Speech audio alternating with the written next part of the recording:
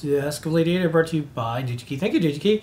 And Lady Ada, you use your engineering powers every single week to find things on DigiKey. What is the great search this week? Okay, this week we got this paper shoot camera that we just did a little bit of a teardown on, and I really liked this 4-position switch. I'm a huge fan of slide switches. I really think they're super awesome. I mean, I like buttons. Tactile buttons are good, but you know, if you're not doing tactile buttons, I really like slide switches. They're easy to understand.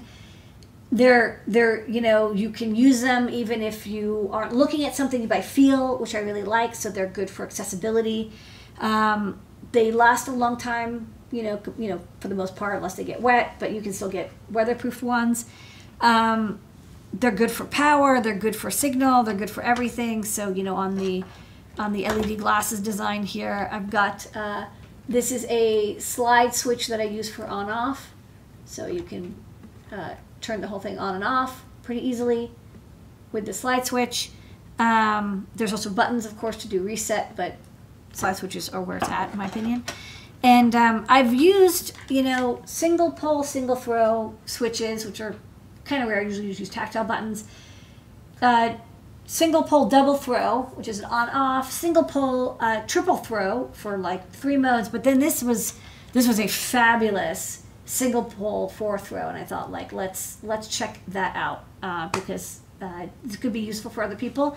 And I like that it's a through-hole switch. You could easily add it to a design to add a 4 elements of selection. So let's go to the computer, and I actually wanted to show real fast different switch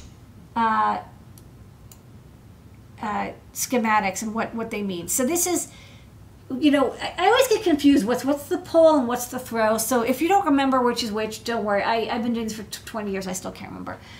But the most common thing is, you know, a single pole, single throw, which is like usually a tactile button. You know, it's just you press it to turn it on. There's a single pole double throw, SPDT, which means there's a single thing and it can go between, it can throw between 2 options. So that's usually an on-off switch. There is the single pole triple throw. So again, 3 options. And then I'll note something that it always, you know, doesn't trick me up, but can trick other people up. I'll go to this image and make it nice and large. So the single pole single throw is SPST and then SPDT, and then you'll also often see DPDT. That's the dual pole dual throw. I see these often because surface mount slide switches for mechanical strength, they often have 2 separate switches. It's also good, the double pole double throw, if you want to. I like these switches when it's like, oh, I want to switch I2C or UART connections. You want to switch like a simple 2-wire bus from one set of pins to another, or from controller to peripheral. I like the SPDT or DPDT. I use those often on our shields, like for GPS modules, where it's like, oh, do you want to use UART on the soft serial or the hardware serial? One switch switches both pins over between 2 sets. But then when you get to SP3T and above, you don't use T, like use S for single, D for dual. But when you get to 3 or 4, you use the number. So just remember that. Don't, SPTT does not exist. There's no T for 3. You actually use the number 3. So, you know, it's good to know when you want to search for it, because when you go to DigiKey, you know, you can search for SPST, and you'll get all sorts of like toggle switches and stuff. Then SPDT, also totally awesome. Lots of different options. Relays, also you can get them in SPDT type. But if you want to do, you know, 4 throw, it's not SPFT, which sounds like something you put on your skin to avoid getting burnt. You actually want to do SP4T. So SP4T actually will get you, you know, the thing you want. And I think you can get 5T, but 4T is kind of maxed out. You know, DT and 3T are kind of not too uncommon, but 4T is quite rare. In fact, it's so rare that there's only 31 options in slide switches. There's also RF switches. You know, there's the soft switches. So that philosophy of like, oh, if there's a throw and a pull, the throw and the pull might be completely software implemented. which is what you'll get with RF switches and stuff. But for slide switches, toggle switches also, those are, you can use those, but they tend to stick out a bit. Not as easy to implement in a design. For slide switches, there's not that many, they do look kind of like what we want, but there's not a ton. That said, let's only look at the ones that are in stock and active, which cuts it down to only 8 options. Really not that many. But all these look pretty good. This one I thought was like really compact, surprisingly so. This looks very slim. So I don't really want this one. And this one is a right angle.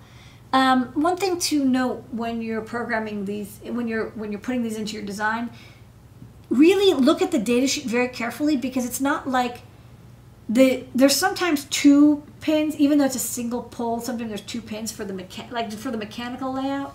Sometimes there's 2 poles, and sometimes they're not in the order that you think it is. Like the leftmost switch is not the leftmost pin or whatever. So just really read the data sheet and maybe use a multimeter when you get the part to really make sure you're mapping it correctly. But these all look pretty good. There's like a bunch of right angle ones. There are voltage ratings. If you're using these for power switches, check out the voltage rating and the current ratings. You can get switches that are high current, high voltage, but what I like to do is if I really like a switch, you have to switch power, I'll connect it through to a transistor, and then the transistor does the switching itself. But that said, the one that I kind of like the most, there's inexpensive ones. This one's the cheapest. This one's 45 cents per. It's a right angle style, and I do like that it has the true mechanical connects on the side. But for style and looks, and also number of parts in stock, this one, the APEM one, it has 47,000 pieces in stock, which is always kind of promising. I like that. And it gets a lot. And then they do have the 3D rendering of this. So if you're interested in what does this look like, I like it has a nice sticky outy part. The actuator sticks out quite a bit. It looks like it's easy to solder into place. It is open, so you just have to make sure that it's keep it dust proof. But otherwise, looks like a good switch. Not too bad, $1 or so, and then can do up to 300 milliamps at 125 volts. So you could use this as your power switch. You don't need to have any extra circuitry, or you can use it as signal if you like, either one. But a nice switch, SP4T. Good for you when you're making a camera with 4 different filters. And that's the Great Church.